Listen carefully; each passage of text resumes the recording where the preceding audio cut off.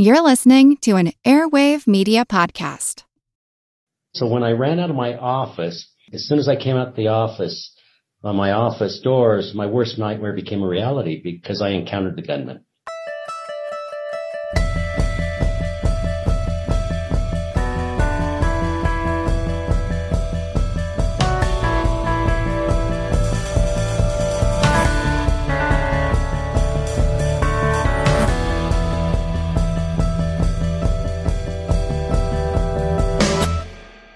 You may think you know all about the Columbine tragedy, the Jonestown massacre, the Lake Placid Olympics of 1980, the appearance of Queen at Live Aid, and the capture of Pablo Escobar.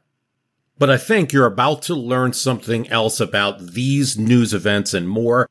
I have a great guest, Joshua Cohen from Eyewitness History podcast, where he talks to real people involved in various aspects of history. In various news stories, I recommend that you get the full interviews of some of the excerpts that we're going to play on this podcast. But we are going to talk to a survivor of Columbine, a survivor of the Jonestown massacre of 1978, and in a happier note, the Podfather, Adam Curry, who sort of invented podcasting, and some other stories. You can get his podcast, Eyewitness History Podcast, wherever you find podcasts. I highly recommend it. It's very complimentary to a program like what I do. Lucky Land Casino, asking people, what's the weirdest place you've gotten lucky? Lucky? In line at the deli, I guess? Aha, in my dentist's office. More than once, actually. Do I have to say? Yes, you do. In the car before my kids' PTA meeting. Really? Yes. Excuse me, what's the weirdest place you've gotten lucky? I never win and tell. Well, there you have it. You can get lucky anywhere, playing at LuckyLandSlots.com. Play for free right now. Are you feeling lucky? No purchase necessary. Void where prohibited by law. 18 plus. Terms and conditions apply. See website for details. All right. I'm here with Josh Cohen, who is the host of Eyewitness History Podcast on the Parthenon Network. Josh, thanks so much for coming on the program. Oh, that's my pleasure, Bruce. Thank you so much for having me. I'm excited to speak with you and have our listeners hear our conversation. I've been listening to your program, obviously as a history buff myself. I mean, you can't do any better than getting the real participants in history, or people who have some knowledge of those real participants in history. Wanted to have you on and talk about it. Maybe you explain in your words what your podcast's all about.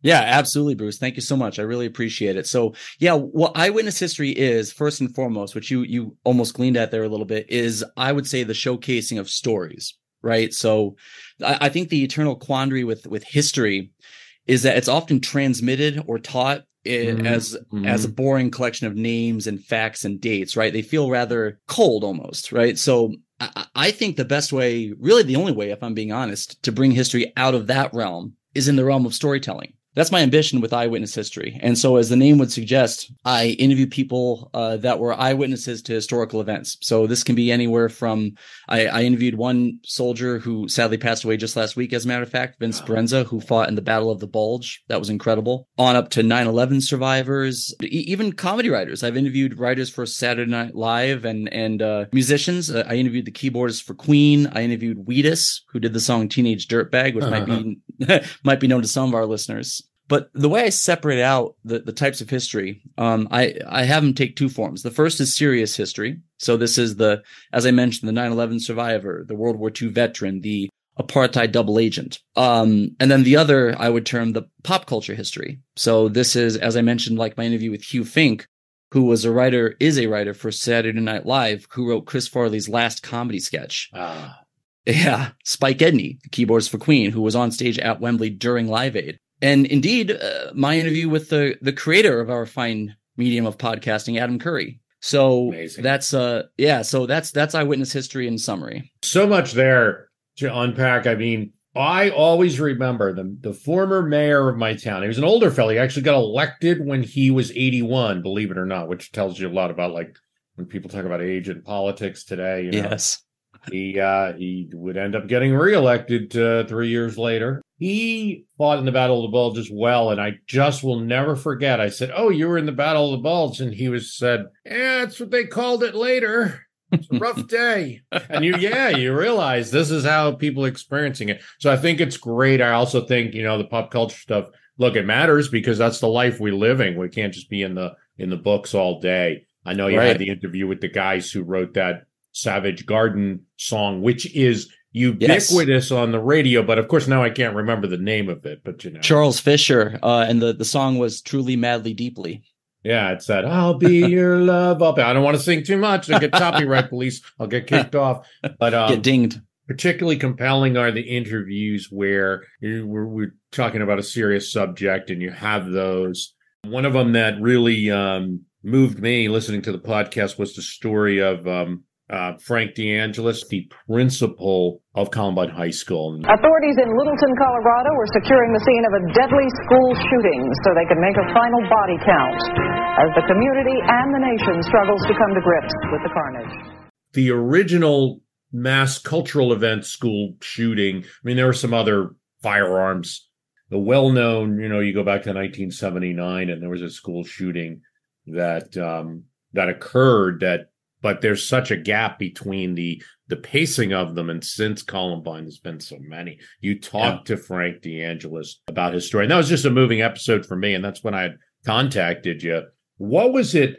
Tell me a bit about it. Well, it's kind of you to say all that, Bruce. And it's one of my favorite interviews as well. I think if I can drop the modesty for a second, I think it's truly one of the best interviews I've ever done. Not really because of me, but just because he was so great and had such a great memory and recall. What it was like interviewing him. Well, I prepped like a madman for the interview because, as you point out, obviously the 1999 shooting, it was weighty to say the least. So I felt like I owed the subject matter, as much of my attention and research as possible.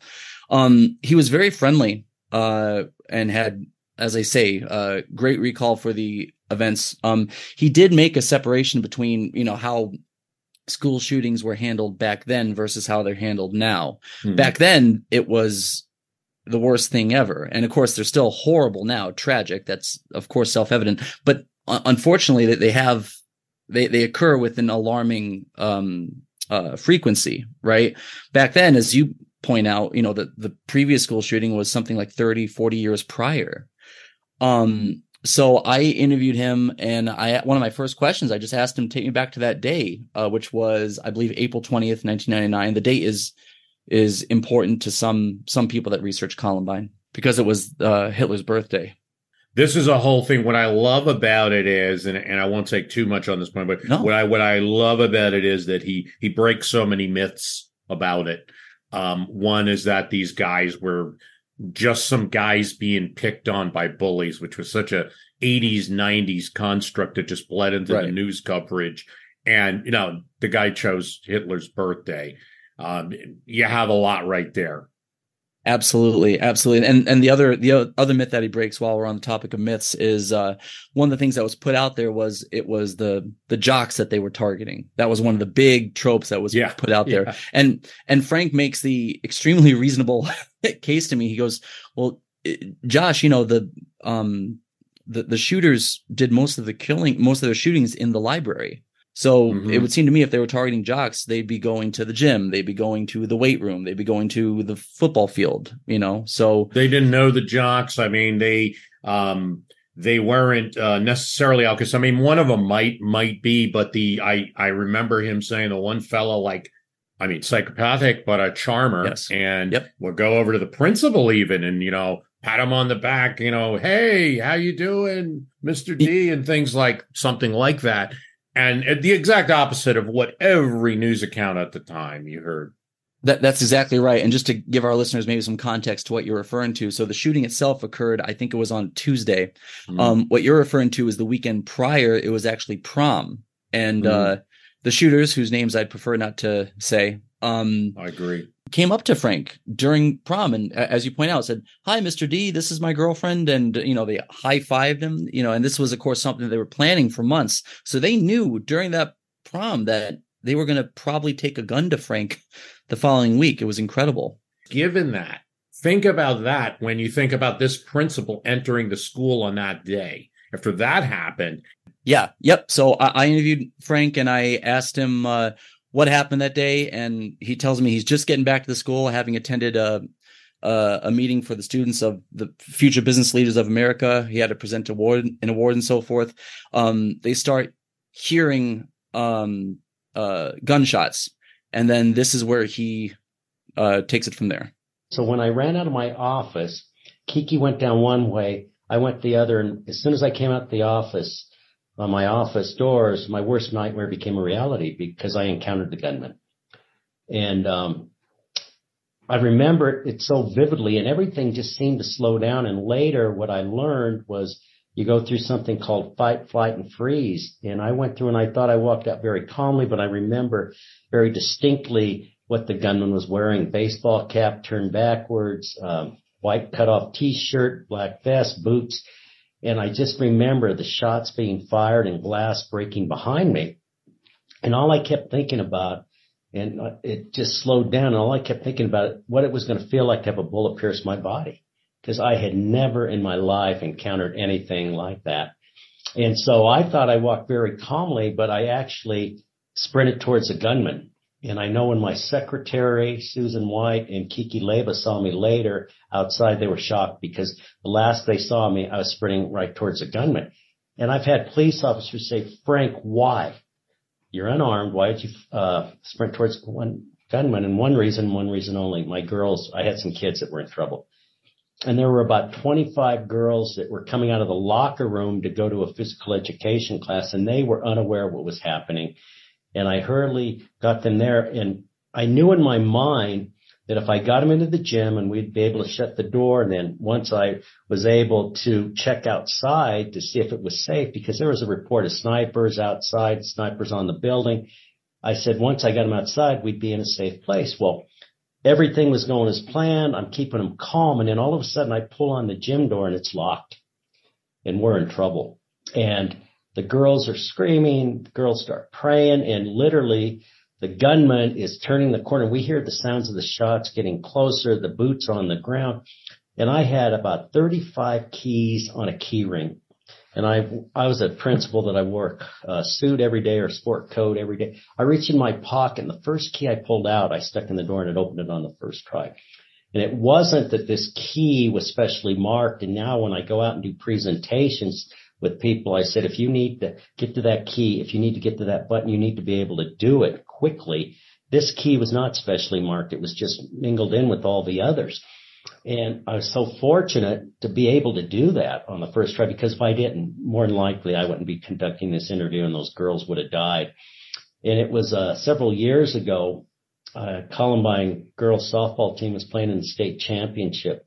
And so I'm at the game, and all of a sudden a young lady comes up to me, and I recognized her. She was one of the girls with me on April 20th, and she's crying. I'm crying, get pretty emotional, and she spins me around. She said, Mr. D, do you see that girl there in right field? I said, yeah.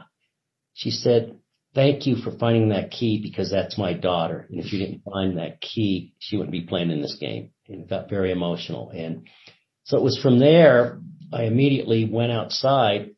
And the thing that's so disturbing, and there's no one to blame, but it was a protocol at the time to secure the perimeter. Right.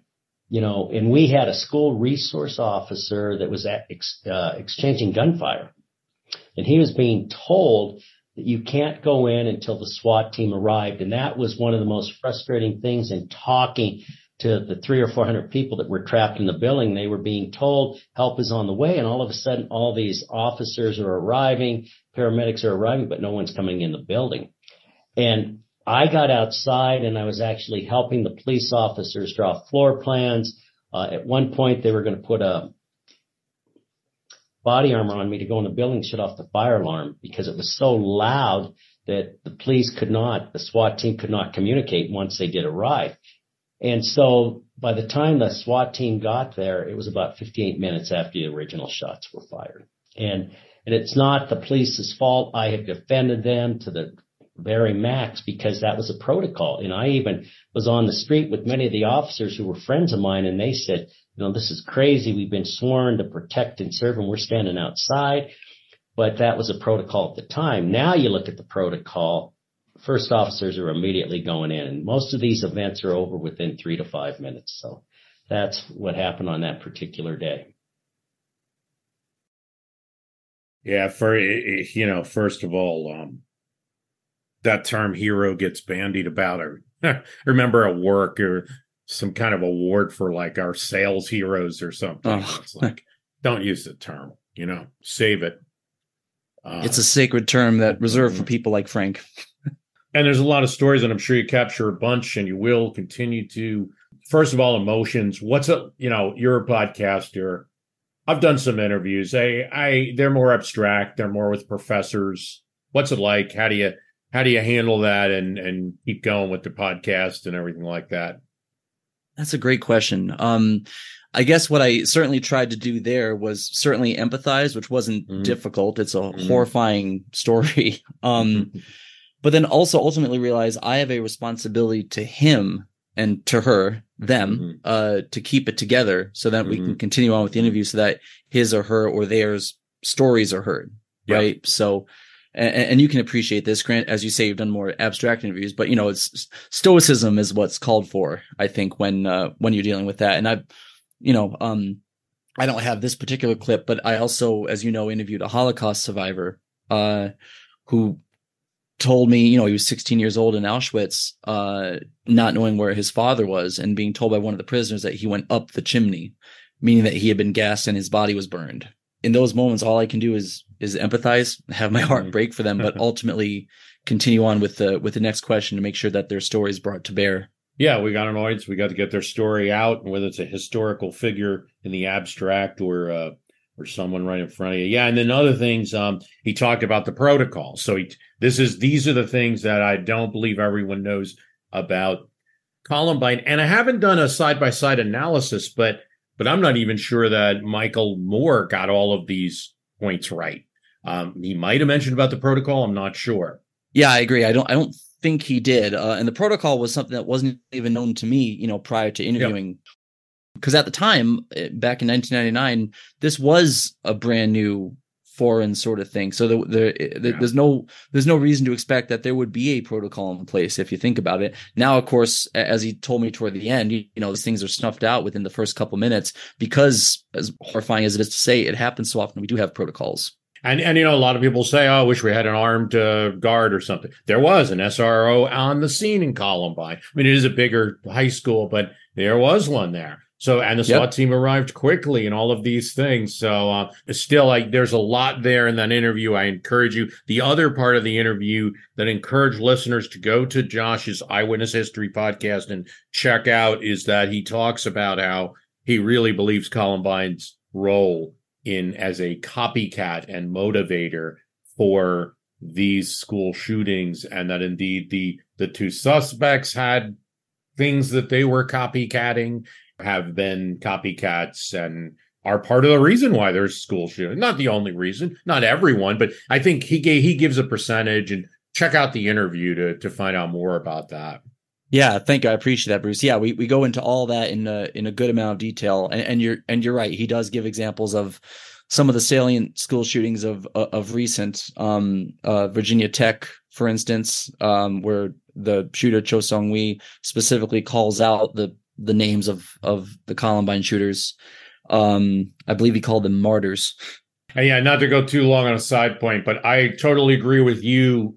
I believe that due to this copycat factor, not just in school shootings, but in all kinds of shootings, it's only recently the media is just starting to not focus on the crime perps and to focus on the crime victims. And and they have no idea their role in it, which is certainly present. They are playing a role when they advertise this person's name. In this program, I don't even like to spend a lot of time on the assassin of James Garfield or the assassin of McKinley. We have to talk about it. But, it's gotten to the point, and nothing gets me angrier that you got the photo of Garfield, you look him up, and there's the assassin there, this crazy man who is not an office seeker. I mean, nothing enrages me more, and it's not about a crime of the 19th century. It's a crime of 21st century history that's still being perpetrated, that's still present in the way we, instead of acknowledging like James Garfield is a good president. So I could go on and on of things about that. That's a whole other podcast, right? That's all the other podcast. You got some great other interviews. One of them that you talk about is the founder of Podcasters, the so-called Podfather, Adam Curry. And I do remember, I've started this program in 2006. I do remember him being an influence. Yeah, thank you. Yeah, that was a real pleasure. He's more or less credited, as you point out, as the podfather, the inventor of podcasting. Of course, the full story is never quite that simple, right? He did some work with Dave Weiner, who's the inventor of the blog, and piggybacked off some of the work that he had done. And of course, he was at an interesting point at the intersection of technology, and then also this new medium coming up of people finding more of a presence online, not just companies. It felt like a less foreign thing, right? And then a couple of years later, through a number of really interesting circumstances, came up with the concept for podcasting and worked with Dave Weiner. And before it was even had a name, we didn't come up with a name, and it just took off and it worked. And then that was also because of the iPod, the technology we had already created in 2000, the whole idea. But then when the iPod came around, it all kind of clicked. And it was a hot commodity early on. A lot of public broadcasters liked it, like NPR and the BBC. And so they did a lot of stories about it. And it did quite well until I'd say around 2008. And that's when YouTube was purchased for $1 billion, and Twitter came on the scene, and Facebook. You could get on Facebook without a school email address, and podcasting got snowed under. It just like it was from page 1 to page 13 below the fold, maybe a little story, but it grew very, very slowly, quietly, because it's completely decentralized. Not one company owns it. Mm-hmm. And it just kept on growing with really small hosting companies, a couple of big apps, and notably Apple, the Apple Podcast app, which has really launched podcasting into mainstream until 2016, when Serial came along at the height of yet another innovation, which was streaming. Oh, we have Hulu, we have Netflix. We're binging our ass off. We're watching all 5 seasons of Breaking Bad. Our eyes are like this Monday morning at school or at the workplace. And here along came this really compelling story without any pictures, just a story. True crime is, certainly in the United States, we're obsessed with it. We love true crime drama. It's such a great category, particularly when done the way Serial did it. And that was very specific. You cannot binge it. You have to wait until next week to find out what happens. So you could catch up and binge up until the point where everyone else was. So it became water cooler talk. It became, something that people really enjoyed, and they kind of loved having this waiting moment and guessing and talking about it. And that was just such a beautiful thing. And that relaunched podcasting in general, brought it back under everybody's eye. And at the same time, other companies foolishly thought they could monetize on it. We can get into that. Mm-hmm. And then you got big name contracts and companies getting bought out. And, so podcasting just expanded. Everyone has a podcast. You have to have a podcast. It's not even dorky to have a podcast anymore. Now, of course, the pendulum is swung. If you're a podcast, you're probably also a day trader, and you're probably scum. So there's a lot of this happened along the way. And in fact, just to solidify that it remains the independent, decentralized, widely distributed mechanism that it is. 3 years ago, I started podcastindex.org to make sure that no one can be deplatformed. We put some mechanisms in there so you could actually be financed without being, financially deplatformed. So if you want people to support your show. So we built that, and we now have over 70 apps and services using the index. It's completely free for anyone to use. Yeah, originally, I experienced some of that world. It was a blog with sound files. It really wasn't much to it. And then there's a whole side story that's not really related to the interview, but this whole side story that someone needs to tell. Maybe I'll do an episode on it of the patent troll. That really held up podcasting, not podcasting, because we were podcasting without interruption from 2006, and that wasn't the beginning, of course. That was the middle of the beginning through to the Serial times. We were podcasting just fine, thank you very much. No patent troll stopped us, but people trying to make money off podcasting. We're getting a lot of court trouble from this patent troll who, Oh, thanks, man. I appreciate you saying that. Yeah, we delved into that. Obviously birthing the podcast, and we also took some time, maybe somewhat frivolously, but I think still interestingly, on some of the big interviews that he did when he was with MTV.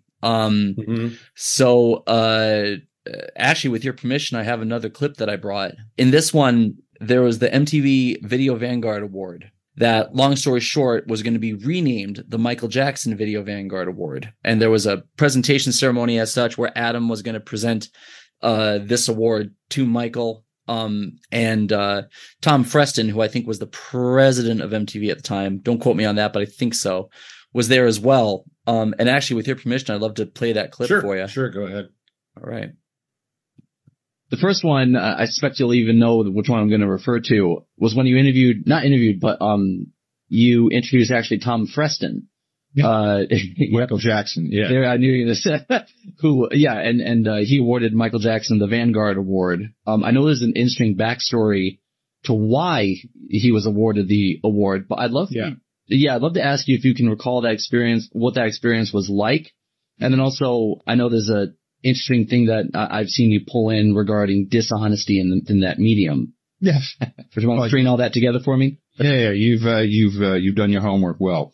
Oh, yes. So Michael Jackson, television is all about deals. And so Michael Jackson had a deal with MTV. He would perform on the Video Music Awards, which is a big deal for MTV. It was our big annual 4.0 rating show. That was huge. You get a lot of people watch. 5 million people watch. That was crazy for MTV. But in return, and I'm not sure if he asked or we offered, but he was going to have an award named after him, which would be the Michael Jackson Video Vanguard Award of the Year, which I think now has just become the Video Vanguard Award of the Year. It's like he's dead. It's like, we can drop the Michael Jackson part. But it was supposed to be the Michael Jackson Video Vanguard Award of the Year. And for whatever reason, Michael decided, as part of the deal, Adam has to give it to me. But Adam's wife at the time was very pregnant, and she was Dutch and didn't have anyone. We didn't really have infrastructure. If you're going to have a baby and I'm going to be in Los Angeles, we lived in New Jersey at the time. It's like, and that's going to be a problem. So like, no, send downtown Julie Brown or somebody else. I got to stay with my highly pregnant wife. We need you, and you got to be in LA in 2 days. It has to be you, otherwise this deal falls apart. So what they wound up doing is they flew my mother-in-law in on Concorde.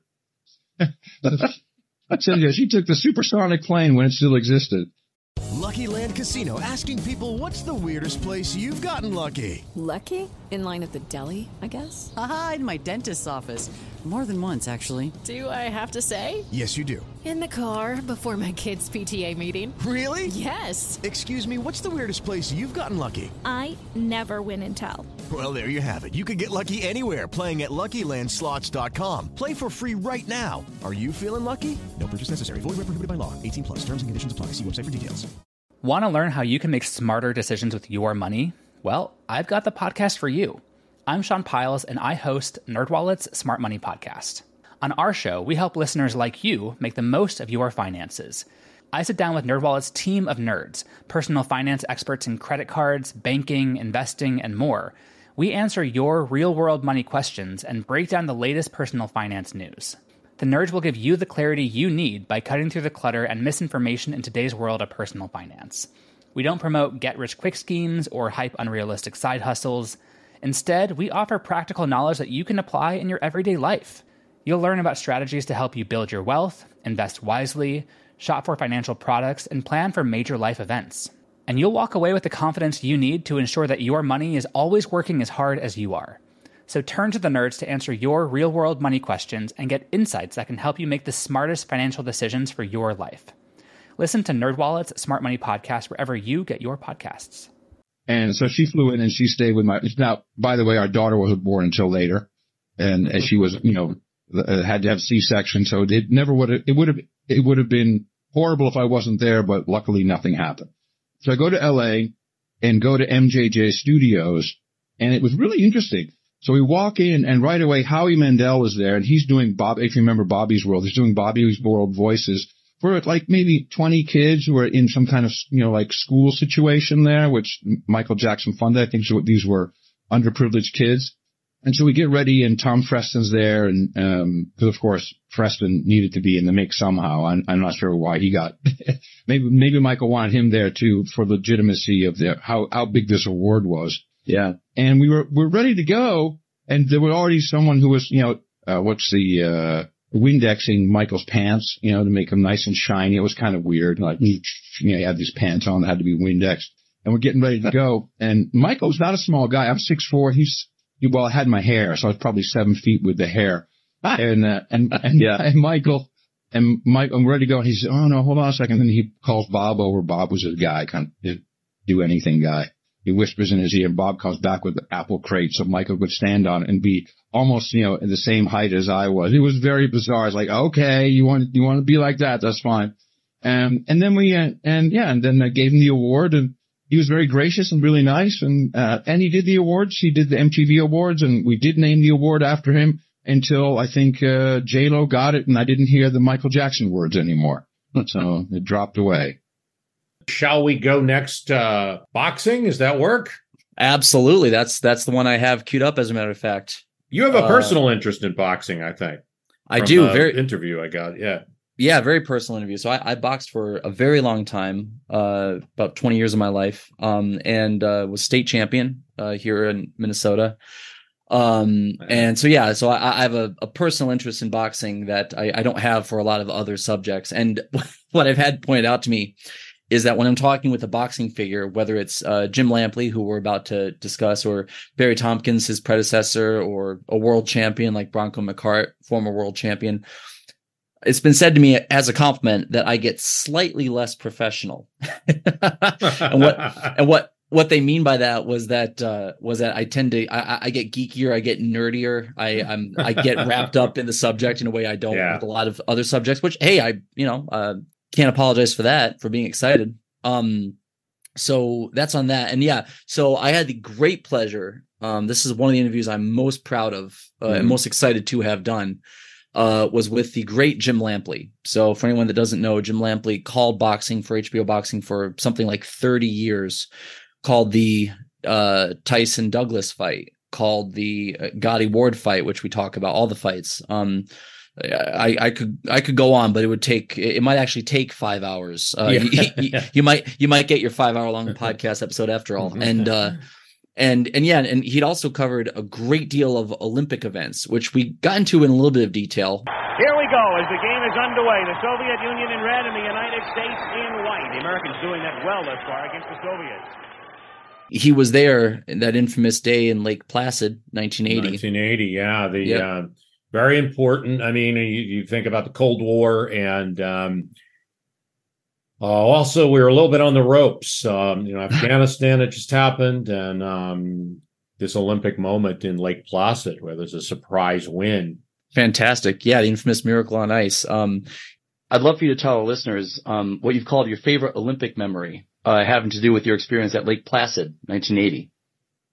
So my job at Lake Placid in 1980, and you may recall that was a game where global politics and Olympic politics largely overshadowed what was happening in the competition, because the huge question overhanging those games was, would the United States choose to boycott the Moscow Olympics later that summer because of the presence of Soviet tanks in, ironically, Afghanistan. They made that mistake before we made that mistake.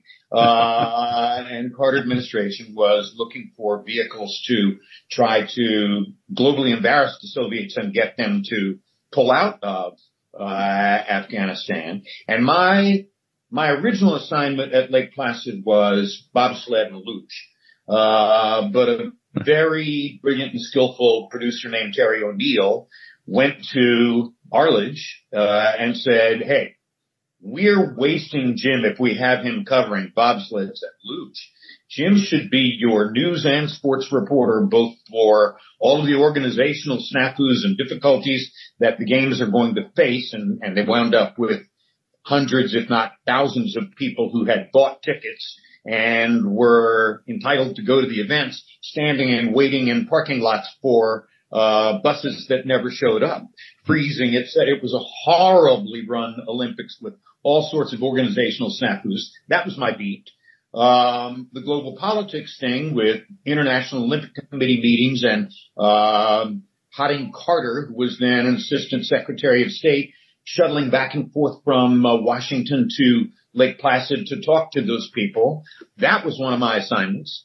And on the Friday of the second week, while the United States was playing the Soviet Union in a 5:00 game, both ABC and the United States Olympic Committee had gone to the IOC to try to move the game to prime time. Look at this. It's in effect a stepping stone to the gold medal. It's the United States versus Soviet Union. You're crazy not to have it in prime time. And the Soviets said, schedule has always said that the game is at 5 p.m. We'll be there to play at 5 p.m. If you don't, you're going to default. And so the game was taking place at 5. And at 5 p.m., I was in a tape room with a producer and a tape editor putting together a compendium of all of the reports I had done during the preceding 12, 13 days. And that was going to air on the closing ceremony show on Sunday. And we had at the top left of our edit bay a tiny monitor on which we were watching the United States versus Soviet Union in hockey. And we paused and watched at the end of the first period, in the last 30 seconds of the first period, when a puck got loose in the Soviet end, and a kid named Mark Johnson, tiny wing who was for 2 weeks the hottest goal scorer in the world, chased that puck and poked it under Vladislav Tretiak's glove to tie the score at 2-2. Now, Arledge was always known for his so-called golden gut, the ability to foresee in advance that something significant or major was going to happen and how it should be covered. And about 15 seconds after Johnson scored the goal to make it 2-2, the red phone in our edit bay rang. Now every facility at ABC Sports in those days, whether it was a truck or an edit bay or an office, wherever it was, there was a red phone. The red phone was the Arledge phone. The only person who could possibly ring you on a red phone line was Ron Arledge. So the red phone is ringing now. 15 seconds after the goal, it makes it 2-2. And the producer and the editor and I all look at each other and both of them say, all yours. You're the senior person. And I say, okay, I guess so. And I pick up the red phone. Hello. Rune says, is Jim Lampley there? I said, yes, this is Jim, Rune. What's up? He said, what are you doing? And I told him what I was doing and the reason why. He said, drop that. Go over to the hockey arena. I need you to get in. I have a wild hunch that something amazing is going to happen in this game. If that turns out to be the case, we're going to need to get an interview, a significant interview, and I'm trusting you to figure that out. The last thing I said to him was, Rune? Oh, he said, you're our most important asset now. Wow. The last thing I said was, Rune, I don't have the credential to get into the hockey. And in those days, we're 8 years removed from Munich. If you don't have the right credential for an event, there's very little chance you're going to get in. Right. And I said, Rune, I don't have the right credential to get into hockey, thinking he would send me somebody or something. He says, you'll get in, and hangs up the phone. So I walk 500 yards maybe from the edit facility and the TV broadcast center to the high school arena where the hockey is taking place. I get to the door of the hockey arena, and the first person I run into is the venue manager, who's the high school hockey coach in charge of that arena. And by sheer coincidence, because my agent was a hockey agent named Art Kaminsky, I had met that guy 2 or 3 days before. Explained my situation to him. He said, I'll let you in. So now I go in, have to find a place to watch the game. And I wind up standing on a camera platform behind the two main coverage cameras. And I have to be totally still so that I'm not causing their cameras to shake and therefore their shot to wiggle, while they're covering the game. And I noticed that there's one other guy on that platform who doesn't belong there. And he's wearing a green navy peacoat and he's got long kind of greasy hair. Takes me a while to figure it out. But eventually I realized this is the famous folk singer Harry Chapin, who had done a concert at the Olympic Village the night before, and now we are companions watching the hockey game. Second period goes by. Soviets score a goal, and then Buzzy Schneider, I believe, scores a slap shot from the blue line, and now we go into the third period, and it's 3-3. And as we are finishing the second period, I turn and kind of hug Chapin. We haven't even spoken to each other yet, but we have a kind of a hug. Both cameramen turn around and say, "Don't shake the cameras." Okay, all right. So now we both go off, talk to somebody, do something during the period gap, and come back as the third period begins. And of course, you know what happens in the third period. The U.S. team is depending a little bit. For anybody who doesn't know, go to YouTube.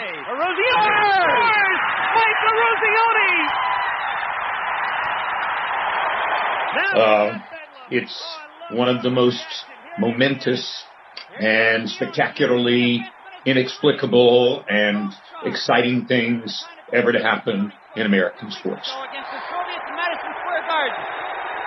11 seconds. You've got 10 seconds. The countdown going on right now. And when that enormous celebration is ebbing, the whole thing is over, I realize, oh my God, the players are now headed into the dressing room, and I have to somehow find somebody to interview, because Arledge told me that if this happens, I'm going to be closing the show with an interview tonight. They had booked time at the end to make that possible. So I go down, I get into a hallway outside the dressing room, and now I begin to watch the American players come out one after another from the dressing room, and it's chaos. There are cameras, there are reporters, and I'm on one side, and they are exiting and going out the door toward the other side.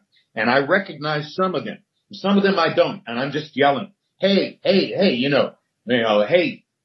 Ken Morrow, hey, Jimmy Craig, etc. And I'm yelling, and nobody hears me because of the chaos. And the last player out was a Ruzioni. We had the same agent. I had met him a few days ago. And the same day that I had met the high school hockey coach. And this time when I yell, Mike, he recognizes my voice. So Mike turns around and comes over to me. And I said, Mike, oh my God, I said, it's exciting as hell, right? Congratulations. I said, Mike, what are you doing? I need to interview you. I have to have an interview. He said, no, I can't do that. I'm going to dinner with Jimmy Craig and his dad at such and such a restaurant. I said, guess who's paying for dinner? And so I managed to go with them. And then at the end of the evening, take them both out of the restaurant, go stand on the street, in front of the restaurant to do, that interview. And, about 15 seconds before McKay throws it to me, Mike looks at me and says, Jim, look around behind you. And there are 5,000 people on the street behind us because they see the camera, they see Jimmy and Mike, da-da-da-da-da. And I look back and I say, pretty wild. And Mike says, if we had stood here last night, all three of us, if we had stood in this position last night, and I said, nobody would have recognized. He said, exactly. Nobody would have paid a bit of attention. And there we were. And over the years since that time, I have run into Jimmy and Mike many, many times at Olympic gatherings and, post-Olympic events and stuff of that nature. And every time I run into Mike, and I hope I do again, but I don't know, I say to Mike, it's now a scripted moment. I say, Mike, because of the miracle of videotape, you are now the most prolific scorer in the history of hockey. And he always says to me, Lamps, keeps going in, doesn't it? And that's it. It does keep going in every time.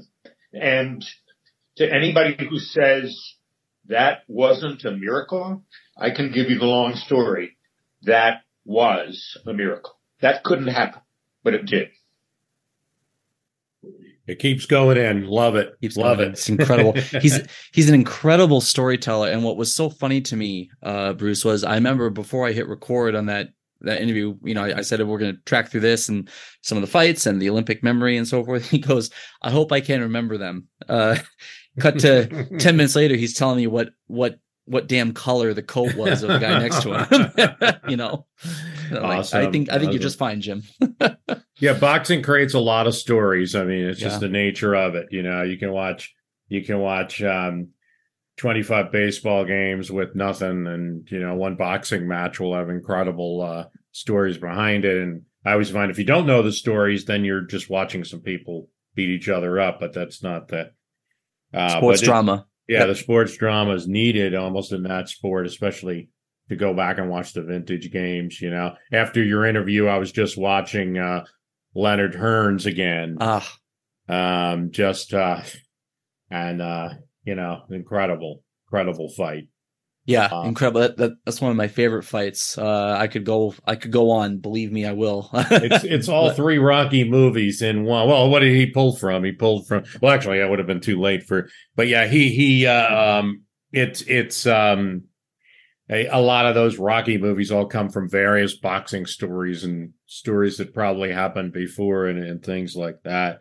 Go ahead. Yeah, I was going to say, just as an aside, couldn't be less relevant, but the original Rocky story is based on Chuck Wepner, who was a fighter. I mean, do you buy it? Do you buy it? Well, yeah. Okay. Yeah, I do. Chuck Wepner certainly made a career. I know that part. Yeah, I know that. And I know Stallone did agree. I always thought composite. Yeah. I always said composite. But then again, that's what the people said about Deep Throat, and we turned out being wrong, that it was a composite of people. But enter Mr. Felt. Yeah, enter Mr. Felt. We're talking to Josh Cohen, whose program is Eyewitness History. Sign up to the podcast. Do it right now. You got your phone? Sign up right now. When I first started doing podcasting, it was, desktop computer, so it was a little more complicated. But now you can just pop on your phone and subscribe to his program. It's on the Parthenon Network. A lot of other good shows. Scott Rank's on there with Unplugged History. We like that a lot. It is all of this kind of stuff that we're talking about today. It's real interviews of people in history who were part of history or know a lot about it that they can recreate it. I had the great honor and privilege of interviewing a Jonestown survivor, if you can imagine, as you know. There weren't many. I mean, there are some. There were not many. Yeah.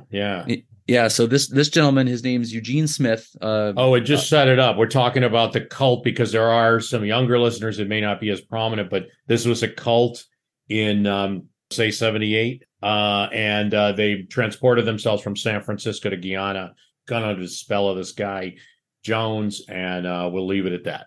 So I interviewed a gentleman named Eugene Smith, who on the day you mentioned tragically lost his wife and kid that day at Jonestown. He had an incredible story. He's written a book about it. And here I asked him what he thinks the most widespread misconception about Jonestown is. What would you say is the most widespread misconception about Jonestown? That everybody died willingly. It's been disproven, but it's never been prophesied in a way that it should be. Sure. Because people were injected in all sorts of parts of their body, which meant that they were running or fleeing. Right. Not everybody was in the pavilion. Even when they arranged the bodies after the fact, they were outside the pavilion. Even in some of the last reportings, hell no. No, that's not what we're like. We fight. It was not 100% agreed upon. Mm-hmm. And that's the biggest misconception, is that everybody did this willingly, and that those that survived, either they were special in the sense that, they had privileges others didn't, or they were special in the sense that, they were meant to carry on the message, which is all, it's like, no way. And it took years, in the sense that, when we first came back, the first thing you did was shut your mouth. You didn't say nothing to nobody about anything. And if your picture wasn't blasted all over the news, you try to keep it secretive as you can. The difference is, and I keep going back to this, depending on when you came in, dictated how you reacted when you came back. From a child to a teenager to an adult, your world was gone because you had nothing before that. If you came in as an adult, you had a life prior. You searched for that, the life prior.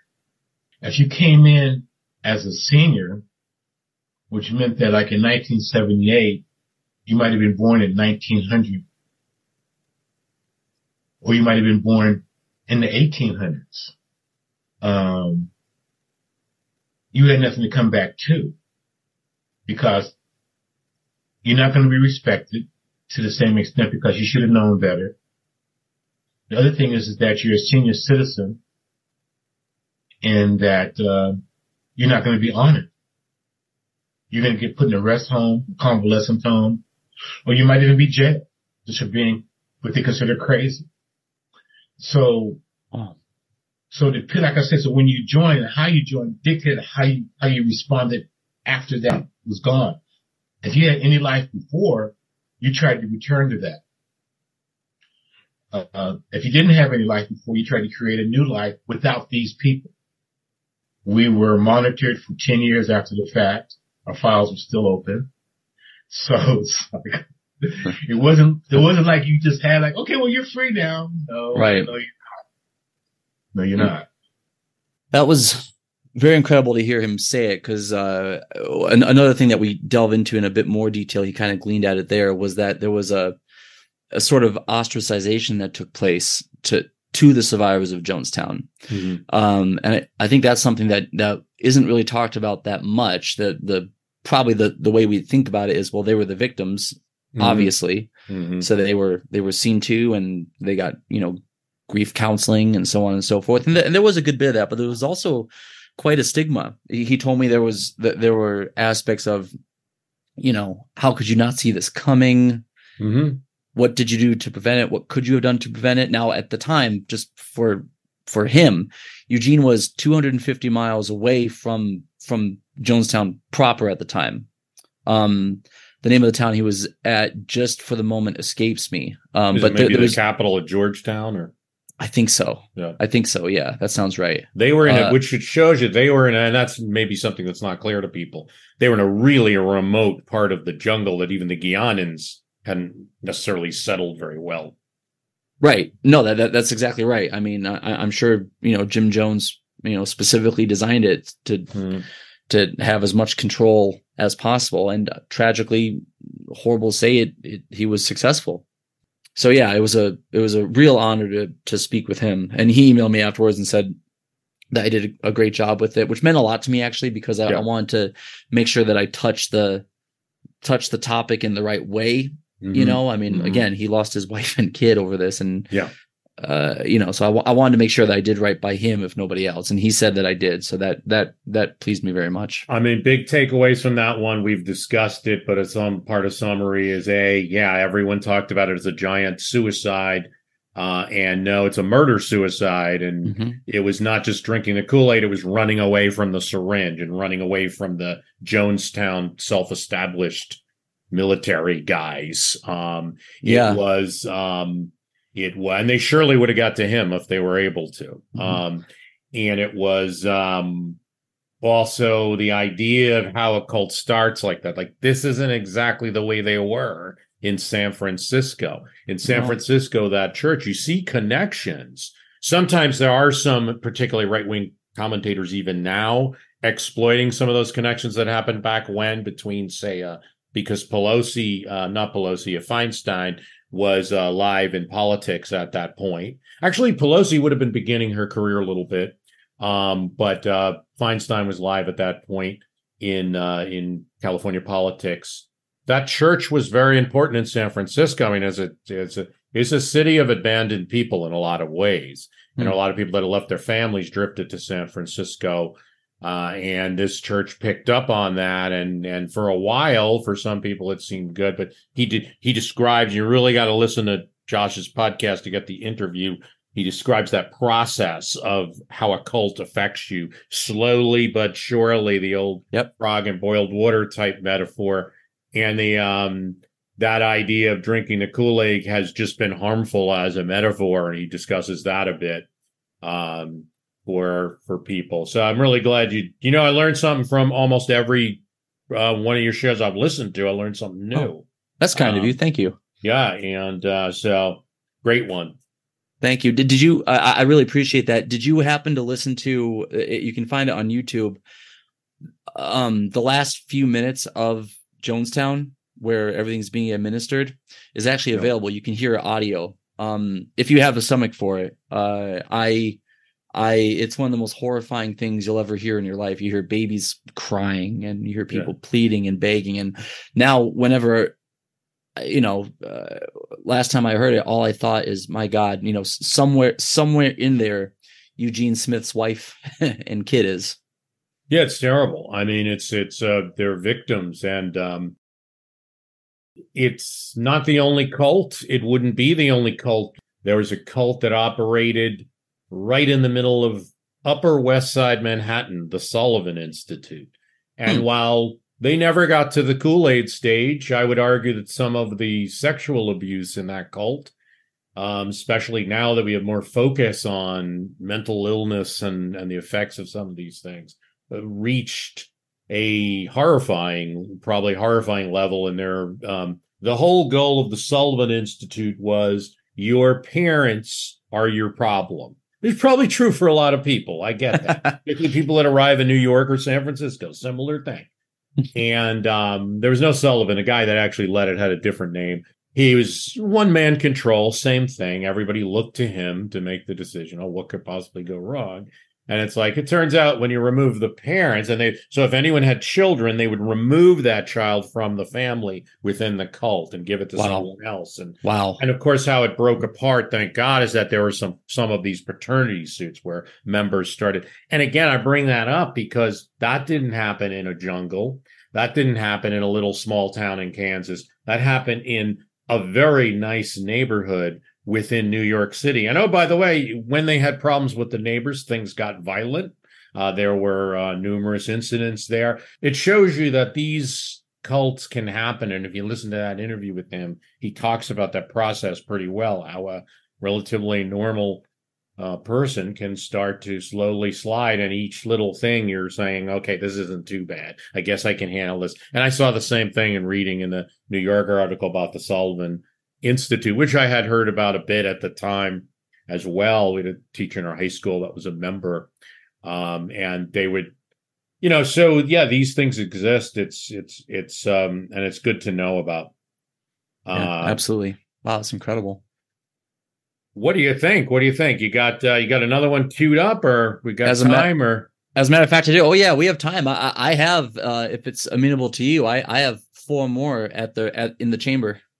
Well, you may have heard in my latest episode, I told the listeners how I lost this has become like history, Bruce Carlson history. We don't need that, but I just, I don't have a full-time job at the current time because company laid me off after 17 years, but and that is not the story, but it does give me time. So we'll try it. What do we got next? Well, so that was serious history, obviously. So I like to talk about Fleetwood Mac. I interviewed, as you know, Bruce, Ken Calais. Ken Calais is a very well-known record producer. If the last name Calais sounds familiar, Colby Calais, who did a lot of the music for, was it Moana? Coco it was. is his daughter.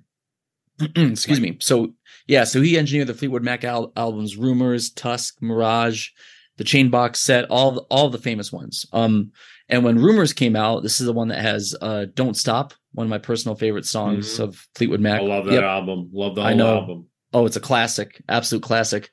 And he won an Emmy, a Grammy for it rather. And I asked him, what was that like? And he goes through a little bit of some of the engineering of the album itself, how it sold, and then what the experience of winning a Grammy was like. I'm Jane Perlez, longtime foreign correspondent and former Beijing bureau chief for the New York Times.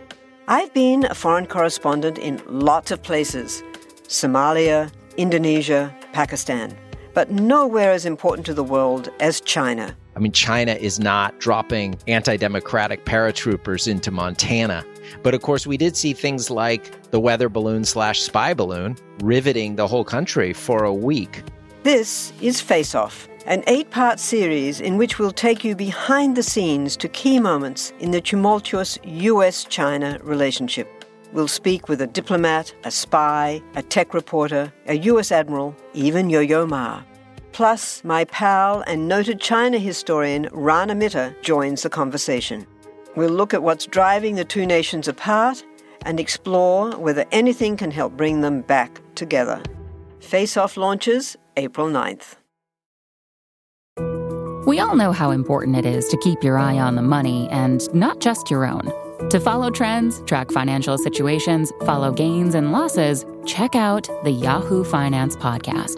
Every day, we'll give you a quick overview of the latest market and financial news that you need to know. You'll be able to hear about the biggest headlines in the business world in 3 minutes or less, right after markets close. It's perfect to listen to while you make another cup of coffee or work out a new budget. Check it out now. Listen to Yahoo Finance wherever you get your podcasts. That's Yahoo Finance wherever you get your podcasts.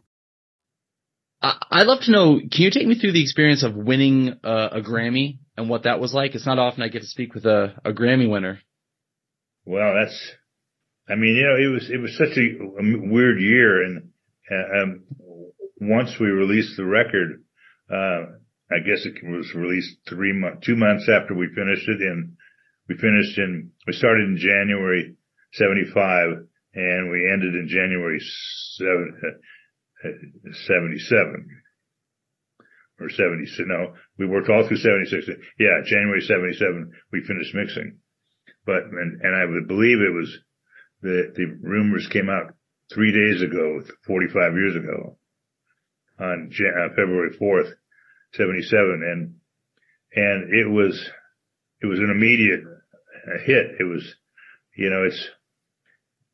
when Fleetwood Mac decided and told me that I was going to be labeled a producer for the record, which means if the record sells something, you gets a few cents here and there. But so I thought, well, yeah, right. None of my other records have sold anything, and I got nothing. So little did I know that I won the lotto on that. But it was funny. So, and after the record was released, I remember I was walking out of the camera store. I finally had some free time to get my camera fixed, and I got into the car, and KLOS was going to play the Rumors album in its entirety. They said, the DJ, I just turned the key on. My dog was in the car, and he says, now I'm going to play this album. It's amazing. It sounds great. Turn it up, and I want you to enjoy the whole thing. And all of a sudden he played my album on the radio. And it's like that I had played so many times, and I'm sitting there by myself, no cell phone. I want to, hey, come here. It's amazing. And so that was just really a thrill. Being a part of that so that was that kind of excitement. So when I went to the Grammys and I got the Grammy Award, I was sitting with the whole band, and we had heard all these accolades it was a year later, so we had heard a lot of them. But when they called Fleetwood Mac as the producers of the year, We were also nominated for Best Engineered Album. Mm-hmm. Didn't win that. Steely Dan got it. But anyway, so we had gotten up, Fleetwood Mac had gotten up a bunch of times for Album of the Year and different things that we won. And so when it was when it came to the Producer of the Year, we all stood up and then Fleetwood Mac sat down. It was like a joke. Let's put Ken and Richard walk up to the podium by ourselves. We walk up to the podium, figuring the band's right there and look around. There's no band. And they're just laughing. They're just cracking up, Pick up the award for us. Anyway, so that was pretty cool. Yeah, he was a very nice guy. It was cool speaking with him. And then I remember actually later that day, I interviewed him at maybe like 11 a.m. my time. So right after the interview was done, about an hour, I went for a run, my lunch break, and I was listening to Don't Stop in the headphones. I'm like, and that's a pretty surreal thing. I get that experience often. It's like when I'm watching HBO boxing and I see, hear Jim Lampley's voice. I'm like, oh man, I freaking talked with that guy. Well, that's going to happen more and more to you. That's going to happen more and more. You'll certainly get another Grammy. That Grammy you may have already. It is an album that should be listened to in its totality, in my opinion, just like he did. When you hear the songs together, they create a magic that doesn't exist. I had to look it up. The album that won Best Engineering that year was Steely Dan Asia, which is another one. So if you're going to lose to somebody, hey, that's another goodie. So that again, and you listen to it in all of its together and all the songs, because, but with going back to Rumors, what I have found, and I used to listen to it on cassette tape and a Walkman, like commuting into the city all the time. When you reach the point of Don't Stop, it's cathartic because so much angst and trauma happens in the other songs as they're all breaking up and getting back together and finding new people and all this stuff. We got a lot of the serious stuff out of the way, so I suppose we did actually. So tell you what, this next one, as you know, I interviewed the DEA agents that took down Pablo Escobar. Got it. Yep. Yeah. So for our listeners, this is Javier Pina and Steve Murphy. This is my first double interview where I interviewed, two people at the same time, which is always a personal goal of mine. So I was able to achieve that. Any listeners that are familiar with the Netflix show Narcos, is based on these agents and what they did and how they took down the narco terrorist Pablo Escobar. And here we talk about the Robin Hood myth with Pablo Escobar and Steve Murphy, one of the agents, the one that you told me sounds like Bill Clinton, which now I can't unhear. Basically dispels that he does. He myth. Definitely does. Yeah. It's not Bill Clinton, folks. It's not Bill Clinton, we promise. One thing that fascinates me about the whole Pablo Escobar saga is how loved he was by the Colombian people. And this won't be a surprise to either of you, obviously. But successfully ran for Congress. So he was seen as sort of like a Robin Hood, not completely unfairly. He gave money to the poor and so forth. But I am curious, would it be fair to say that this Avianca bombing was something like a turning point in the general perception of him? No, the real turning point was when he killed Galán, the leading presidential candidate. But I'm glad you brought that up about this Robin Hood myth, because we like to address that. Great. And like you said, he did do some good things. He gave money to the poor. He built clinics. He built housing, free housing for people who were living on the edge of a trash dump. He gave away food. He built soccer fields, and I mean, he did really good things. And if it had stopped at that, well, that would be a magnanimous thing to do. However, as he's battling the government, his sicarios, and, at one point had as many as 500 sicarios protecting him, as if sicarios are being killed, when he needed to recruit new people, where do you think he went? He went right back into those communas where he had given these people what they have. They think he walks on water. Like Javier said, he loved them. They loved him. They made no bones about it. They were willing to kill for Pablo. They were willing to die for Pablo. And so he might meet these young people and say, after all the niceties and pleasantries and all that, he'd say, listen, my friends, Pablo needs, 40 people who are willing to come and fight for me, fight to do the right thing. And he'd give them his little public spiel. And the sad thing is a couple hundred kids might step up. And so these are the new Sicarios, and these kids are ranging in age from maybe 14 to 22, 23 years old. It's like Javier told you, the one kid that he was in on the arrest where the guy, opened up and told Javier about his life. He said he doesn't expect to live older than that. He just feels that he'll be dead by then. So it just, what we say that rather than him being a Robin Hood, he was a master manipulator. Yes. He manipulated those people to get what he wanted, where he gave them something nice, but there's always a payback. The payback though is you're willing to give your life to die for this guy. I'm trying to clean up my language there. Sorry. No, not a problem. Perhaps more of a Pied Piper than a Robin Hood. Will that do? I can think of other terms, but I won't say them in the podcast. Fair. So not to mention the fact that he's also blowing apart your government, which, as corrupt as some politicians might be. And that was always, you're talking about, there was a moment where they were blowing away the Supreme Court building and whoever they could reach, presidential candidates.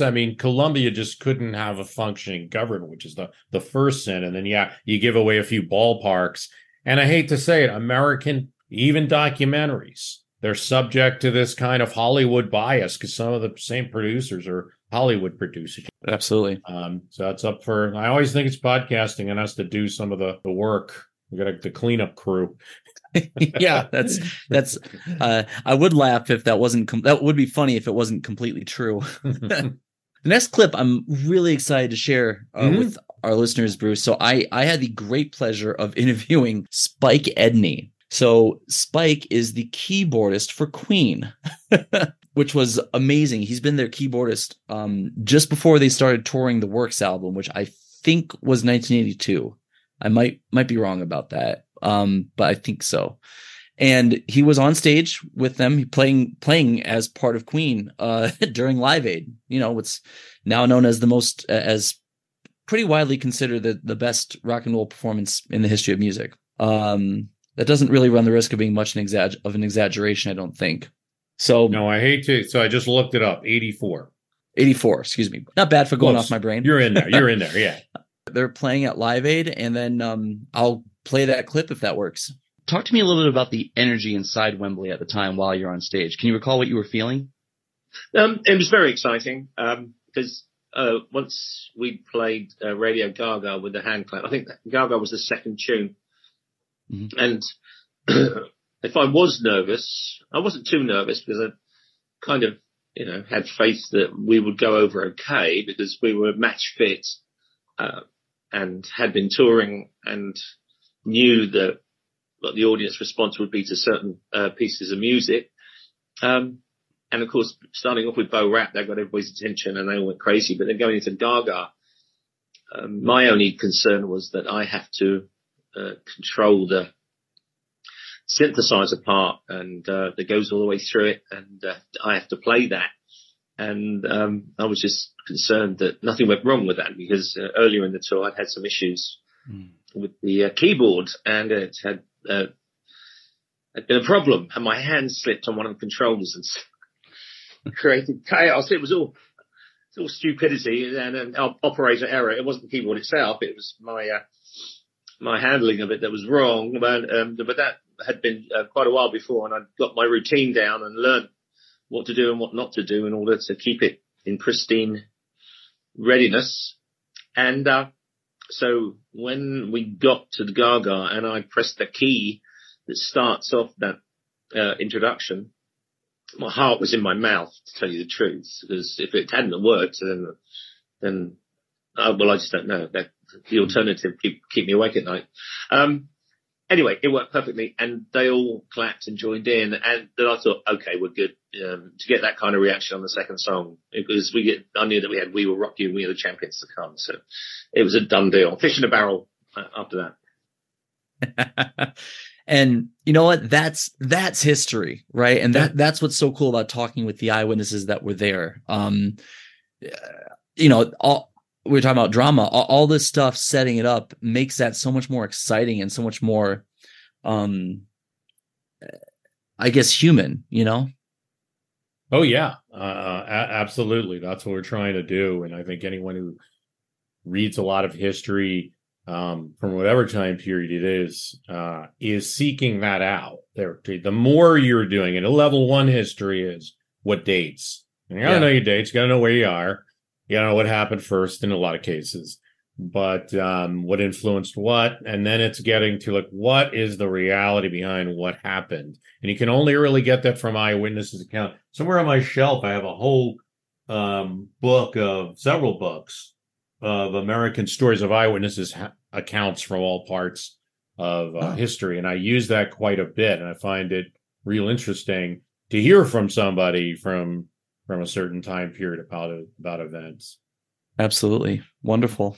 If I may, Bruce, I have one last clip that I'll inflict on our listeners. No. You got a big bag. We're happy that you're sharing some of the bag with us. Oh, that's my pleasure. I appreciate you asking me to do it. I'm happy to. Last year I interviewed a really well-known, not quite a Joe Rogan, but not unknown podcaster named Jordan Harbinger, who of course heads up the Jordan Harbinger show, which I'm sure will be known to some of our mutual audience. And in addition to his podcast and his interviews and so forth, he also is a tour guide and has led tours within North Korea. So he has had numerous tours within the Hermit Kingdom, so to speak. And I was chomping at the bit to speak with him about this because North Korea is such a mystery to the whole planet, really. When you think about it, it's incredible. And you perhaps have seen the photo of North and South Korea at night. You'll see South Korea completely lit up. It's a very pluralist, democratic, country with a vibrant nightlife and so forth. And North Korea completely dark. A few lights on, I think, in the capital, but more or less dark. It's a haunting photo. And Jordan and I talk about this as well. But here there was a specific instance where he put an ashtray on a magazine that had the picture of the dear leader on it. So I set this up during the interview, and then he runs with it. I'm fighting the urge. I really want to be the one interviewer in history that doesn't mention George Orwell or 1984. Yeah, right. But it's extraordinary to think about the totalitarian regime and how it really is made manifest. So, to that point, obviously so much of the DPRK is centered around a cult of personality, right? We have the dear leader, the great leader, etc. I would imagine you'd see his face everywhere. You've already alluded to it with the mural. And I know you had an interesting experience with a magazine that bore, I think it was Kim Jong-il's face, and an ashtray when you went to put the magazine cover on it. Yeah, maybe you could run through that. Lots of little totalitarian, cult of personality, crazy stuff like this has happened in North Korea and to me over the years. So I took one of the magazines from the airplane, no problem. They're also in the hotel, whatever. And it had Kim Jong-il's face on it. He was the son of the original founder of North Korea, Kim Il-sung. So in most of the magazines do. And I wanted more space on my desk, so I put it on a table. I took the ashtray off the desk, put that on the table. I had some coins. I put those in the ashtray. They were like, Chinese money or whatever. I put a bag on top of that. And these were all on top of the magazine. I thought nothing of it. It was like an issue of Time magazine that you'd already read. Who cares, right? And I also thought maybe I'll take these home, and so I'll keep them in good condition by putting stuff on them that isn't going to damage them, like an ashtray with coins in it in a bag. Well, when I came back to my room, the magazine was gone. And the cleaning staff had come and turned the bed down and all that other stuff. But everything else had been laid on the table where I left it. And I was like, where is the magazine? And the next day, I took more magazines because I wanted them. I found them in the hotel or wherever we got them. I can't quite remember. Sure. I took them and I took a stack of 2 or 3 and I did the same thing. I put them on the table, but then I put the ashtray back on it because I don't want to take up all the dang real estate in my room. And then when I came back the next day, the magazine were also gone. And I was like, what the hell? So then I thought, I wonder if it's because I put something on top of the magazine. So I got another copy of one of the magazines, because now I'm experimenting, and I put it on my desk, and I didn't put anything on it or around it, and I had another one from my bag, which I put on the table I did not put the ashtray on top of it. I did not put the bag on top of it. And when I came back to my room, they were both there. So that was sort of all I needed to know. They found it offensive that I had put an ashtray on top of their leader's photo, and they had decided that I wasn't allowed to keep the magazine. And I've had similar things like this happen. I was writing something on the airplane. The time I got seated next to a North Korean in the back of the airplane, I needed a pen. He lent me a pen. I started writing on something, but I had folded the newspaper shut, and I started writing on the paper that I had on top of the newspaper. And he said, no. You cannot write. You cannot use the newspaper as a writing surface, even if you're not writing on it, because it will. And he's telling me in Korean. I did not understand how he was doing, but basically he didn't want the pen pressure to damage. It was like a re-entry form for China. I'm not writing a diary entry. It was nothing objectionable to the content that I was writing. He didn't want me to write on the surface that might then dent the photo and make it not reflect all glossy, and because it had Kim Jong-un's face on it. Wow. And I was like, geez, man, you guys are ridiculous. They treat every photo of this guy like it's the Shroud of Turin or something. I mean, it's just completely ridiculous. There we have it. There you have it. That's the end result of a cult that's an entire country. That's the end result there. And those are little things that tell you what you need to know. I also noticed that Jordan there engages in a kind of a stimulus response or an approach to the black box that if you don't know, we don't know what North Korea is unless we do something, see what they react. And then they do this. And then you see, that's it. That's all you have. And for a long time, that's a great way to look at what China was between, say, 1950 and I'm going to say, I'm not even going to say Nixon because it didn't magically open up. I'll probably go to like 79, opening of diplomatic relations or even mid-80s, maybe Reagan's visit when trade opened.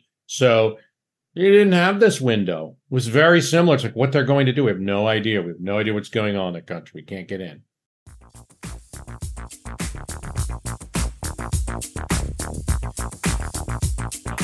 Anything else that you'd like to say about the interviews you did or anything? Gosh, I mean, yeah. So the podcast once again is called Eyewitness History. It's can be found wherever fine podcasts can be downloaded, including, of course, Apple Podcasts and Spotify. And we have our own website under the Parthenon Podcast Network called parthenonpodcast.com. And I think I will throw my little plug out for the other shows, which you already gleaned at, Bruce. It's headed up by Dr. Scott Rank, who you know, and his podcast History Unplugged. There's also Steve Guerra, and he has two podcasts. One is called Organized Crime and Punishment, which is newer, and the other is called History of the Papacy. Following that, we have James Early, who has a great podcast called Key Battles of American History. He's great. He's great. Yeah, he's great. He's great. And then Richard Lim, who has a podcast called This American President, where he delves into the lives of presidents, and that's a wonderful podcast. It's a top podcast. Very popular. Yeah. Very popular with My History Can Beat Up Your Politics listeners.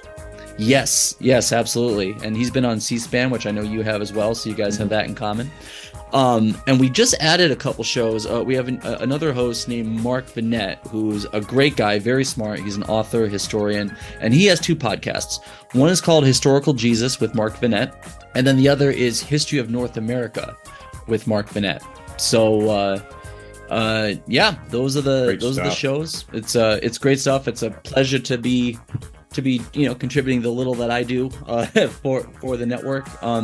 As far as interviews coming down the line, I have a couple cool things coming up. I interviewed recently a legendary CIA officer named Rick Prado, who was the first CIA agent to train the Contras in Nicaragua. He also headed up the counterterrorism division in the CIA right after 9/11. That was very cool. I also just this past Tuesday, released an interview I did with Annie Machon, who was formerly an agent with MI5, and she's infamous in history for whistleblowing, basically a whole litany of crimes committed by the agency over the course of however long period of time. I released that one this past Tuesday. I'd love for our mutual audience to check that out. And then also some lighter stuff as well. I interviewed Randall Kleiser, who directed Grease.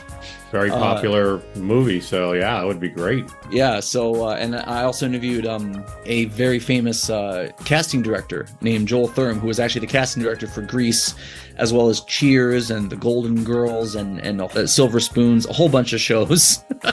So yeah, that's the quick punch list of things that I have coming up. Oh, and there's another interview with a 9/11 survivor that I'll be releasing this next week, so I'm excited for that as well. I'll throw out the plug that you have our mutual guest, Paula Stone Tucker, a lot of good other stuff. Hey, Josh, thanks so much for coming on the program. My pleasure, Bruce. I really appreciate you inviting me. And then maybe my one last thing is to publicly thank you for putting me in touch with Paula Stone Tucker, because that interview wouldn't have happened without you connecting us. And that was a great interview. So I wanted to thank you publicly for doing that for me. Well, I'm not the pod father, but if I could be an uncle here or there, I'm always happy to help out where I can. I love it. Thank you so much for the time, Bruce. I really appreciate it. I enjoyed speaking with you.